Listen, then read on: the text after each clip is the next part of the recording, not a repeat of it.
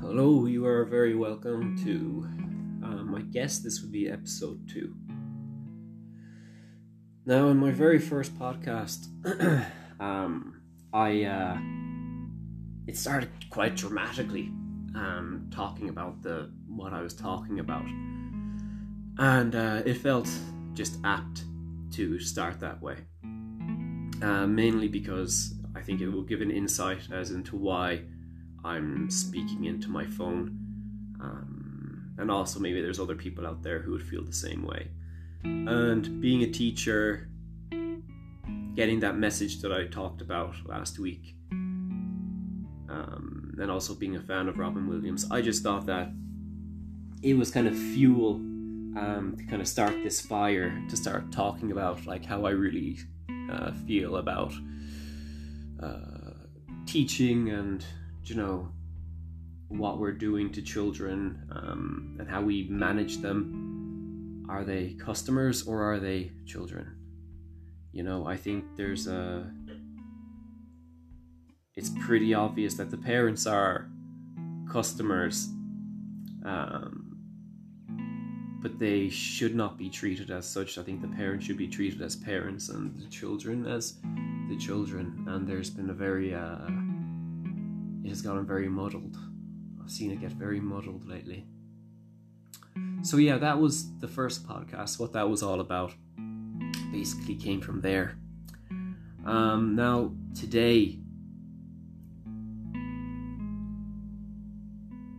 I will be joining another podcast with friends of mine, and I was just wondering what topics to talk about. Last week it was mostly about Trump, and it kind of quickly turned to alien invasion in 2021. So it was a fun talk. None of us are conspiracy theorists, but when we start predicting the future, somehow aliens always show up. But today I wanted to talk about more on teaching. So I think my podcast will be more about teaching, and that can be teaching whether you could be a karate instructor, an MMA instructor, a wrestler instructor, a rugby coach, a soccer coach, a football coach. You could be a history teacher, or you could be just an older brother, you could be an older sister, you could be a mother and a father. I think this kind of teaching always comes from the same place, and it comes from somewhere in your heart that is, I'm going to give something that I didn't get, or I wish I had gotten, or I wish I had been taught.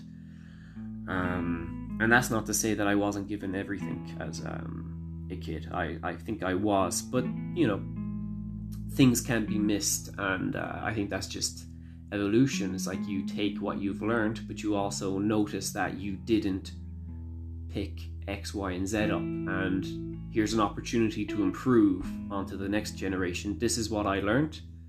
This is also what I wish I learned, and I'm going to put them together, and I'm going to try package it the best of my ability and pass it on to you. Now, during this pandemic, that's a really difficult thing to do, but I think I'm succeeding with it, with the online lessons, with Zoom. And for any teachers out there with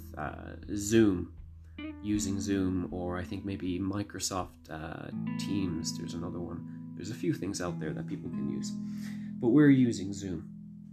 And one of the things that I'm really glad I did back in March when we went online was I deleted the online book from my computer, and I switched to just normal PDF, and also I use Cam Scanner, where I scan pages that I think will be useful. Now, why did I do that? I did that simply because the performance of my computer dropped drastically when I had the online book with all the audio and the video, and it was mostly useless, especially now that the lessons are a lot shorter. So you had a slow computer, slow loading time, and the end result wasn't satisfactory. So what I've found is making sure that all the kids have a book at home where they follow along and they're listening at the same time is so much more, it's a lot better. And I'm going to tell you why I think it's a lot better. Because if they're on Zoom and they're using a tablet or a computer and you have the online book straight up on top of them, you have a visual. I know there's lots of visual learners, but the visuals are also in the book. And you can't see me now because there's no video, but if you could imagine me just staring at the iPad or the laptop and just listening and watching without moving my head, without, reaching for a pencil to take notes. This is kind of what happens when you have it just on one device. Despite how great technology is, you miss out on some things. But if it's with a book, like you would in a classroom when you're on Zoom, if the kids have the book at home, they can be opening the pages, they follow along. They're looking down, looking, listening, they can look up and interact. They can have their pencil to underline things. I know it's a little bit old school, but I think those skills are actually fantastic. Just to be the simple act of just moving your head to look up, or your ear perking up, and then looking down at the book to see where we are. You kind of lose that if it's just all stuck on the device, where they're just looking at the device non-stop. Now, I didn't discover this, I didn't come up with this. It's just something that happened naturally when I decided I can't have it all on my computer because the performance of the computer drops drastically and I lose time with the students. And my job is to get them to think and talk and interact. And that can't happen if we're waiting for a video to load, and usually a video that isn't satisfactory. Now, I know not many teachers can do that. Maybe they can't get away with that. And normally, maybe I would not get away with it. But what I'm noticing is that a lot of the parents are recording my lessons. And to go back to last week, I'm getting messages from them saying that they love it. And that it's something unique. It's a mixture of new age technology and way of teaching, but you're also keeping it very grounded with the book. And as you're asking each student on the list to make sure that they all get a chance to speak, it's a good way for the teacher online to see who's listening, who's following along. It's a very good filter. Whereas if you, and I don't want to be crude about it, but if you have it on the screen where they can see it straight away, of course that makes things easier, but you're kind of, as we say in Ireland, it's like, do you want me to wipe your bottom as well while I'm at it? There has to be some personal responsibility with the kids. Now, I'll give you one child as an example, and she's in the 3rd grade.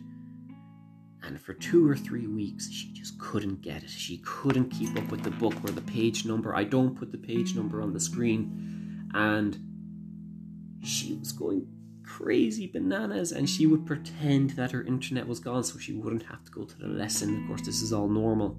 Her mother was getting a little bit aggravated. And I said to her, it's very simple. I say the page number, follow the page, follow along. Anyway.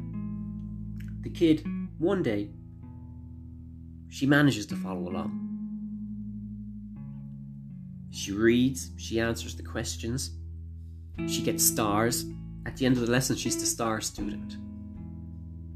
This kid has gone from not being able to find the book page to finding the book page, reading the passage, answering a question, and becoming the star student in the class. She did that all by herself. Of course, I pushed her and everything like that, but it's all on her. Now, every lesson since, she is completely engaged because she has felt the satisfaction of finding it, opening it, looking at it, reading it, thinking about it, formulating her answer. She's gone from being like one of the worst kids, not behavioral wise, but academically, to being very, very, very proficient and good. And that's all down to not handing it to her. She did it herself. And I was so proud and so happy. Okay, it took 3 weeks. But she did it. Now, like I said earlier, a few minutes ago, not every teacher will get away with it. But I'm lucky with Zoom that the parents have seen that it's working and the kids are enjoying it. In the classroom also, this method also did work. I kind of feel if you come into a classroom and you're fiddling with a projector and you're fiddling with PowerPoints, and you're not giving, especially with middle school and high school, I get it, but with primary school, you're not dealing with a boardroom of investors. They're children, and a piece of chalk and a picture and a good topic and a good joke to start it will get them all on board. I used to say that if I can have 90% of the kids on board with me, then I'm not 100% happy, obviously, but I'm getting pretty darn close. Which leads me to the saddest part of this, is that the way that the school system, especially where I am, is set up, whilst the administration is happy and the principal is happy, at department head level, they are not happy because they see someone doing something that's different, that's working really well, not just on an English academic level, but also on a personal level where the children are really happy and excited to do something. And they are getting frustrated at department head level that their method of doing things doesn't come with the same results. And I'm not doing this because I'm some genius. Actually, it's probably the opposite. I just don't think I am cut out to do it that way, the way that they can do it.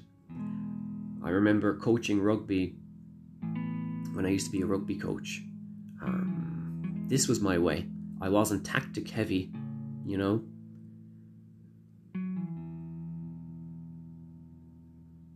more motivational, because I think it's in all of them, especially when there's two teachers. There's a grammar teacher and a communication skills teacher, which I am. So they're getting all their grammar from the grammar teacher, and then they come to me for vocabulary and how to use it. How does it function? How do you make someone speak? Think about, how do you make someone speak? Talk. You talk. Okay, here's a picture. What is this?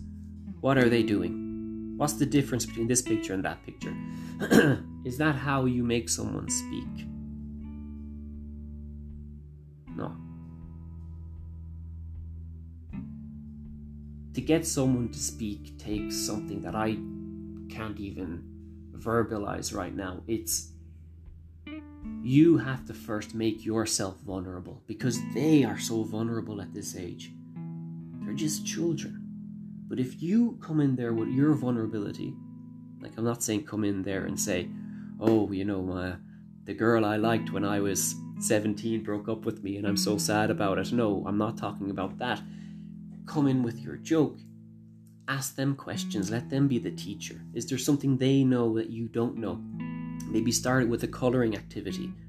Saying, look, I don't know how to colour this. Can you teach me? Which colour do I need? Oh, red. Oh, thank you so much. Very simple things. Sometimes it's very useful to play the fool. If you're a teacher, it's okay to be the fool. Because children, they're empathetic and they're loving. And they will notice that vulnerability and they naturally will come and help you. And in doing that, it's voluntary, and they will start speaking. From my experience in the last 7 years.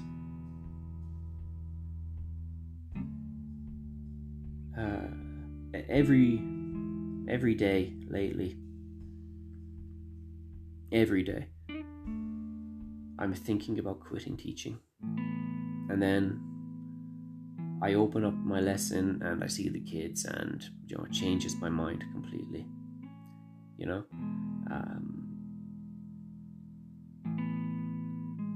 I feel during this pandemic, the powers that be have found an excuse to infiltrate every orifice of our lives. It's like, well, yes, we will have the meeting at 9 o'clock on the Friday night.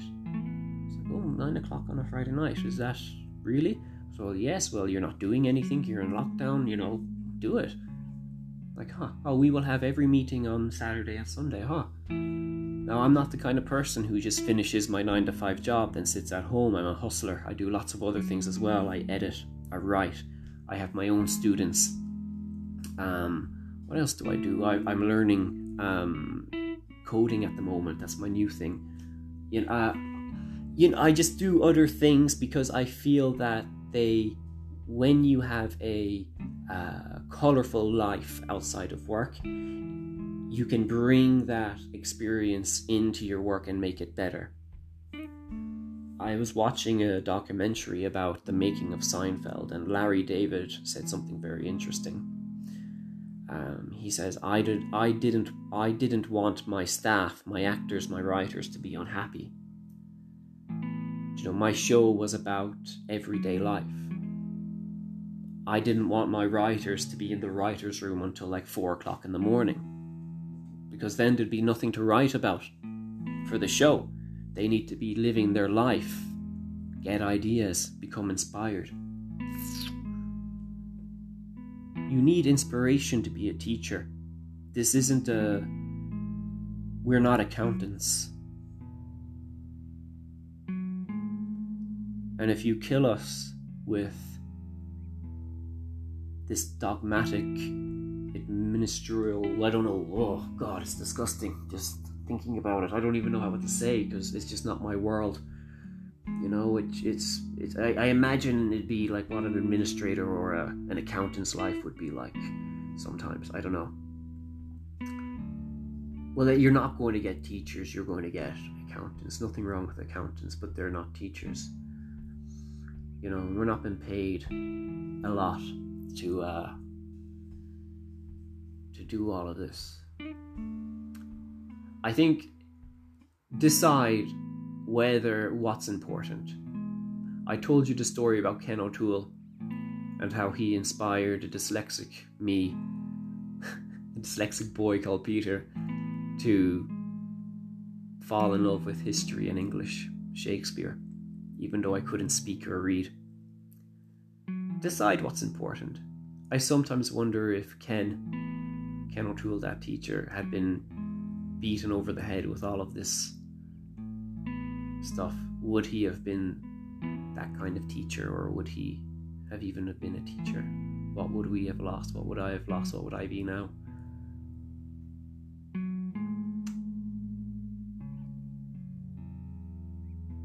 Yeah.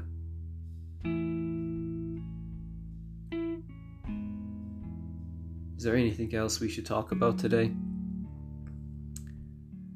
I think I should add topics that maybe aren't so focused on teaching, but at the moment that's just what I want to talk about. If anybody listens to this, I think I've had 3 people listen to this podcast. If anybody does listen to this, as I go along, this will obviously evolve. I'm currently looking to do interviews with other teachers, but also there's other types of people that I want to interview. There's also an actor in Los Angeles who I want to talk about acting, not the celebrity side of it, but the work side of it. how does it work? Not just how do you get into acting, but how does it actually work? Then there's a gentleman who works for a French NGO who writes articles for the LGBTQ community in Iran. He had to flee Iran for obvious reasons, and I was lucky enough to meet him, and he agreed to have a chat with me on here. So as we go on, these little podcasts will either be longer or shorter, and there'll be less rambling from me.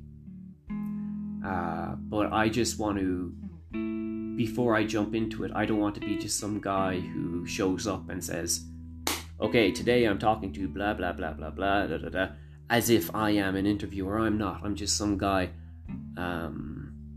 with a phone talking into it. And I think it'd be cool to leave these little podcasts up for the beginning, so that if it does start to become more professional, let's say, it'll be really neat for people to go back and look and see how I started. Like if I do 100 episodes and then they go back to the one, and the first one is me complaining about having a panic attack because I can't leave my tiny apartment to go to the mountain. Yeah, that's how it started.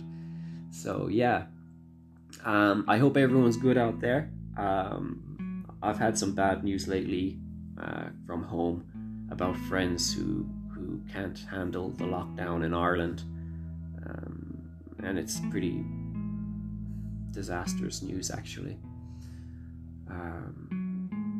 Yeah, if you're having trouble, find something to do. Maybe this, you could just talk into this.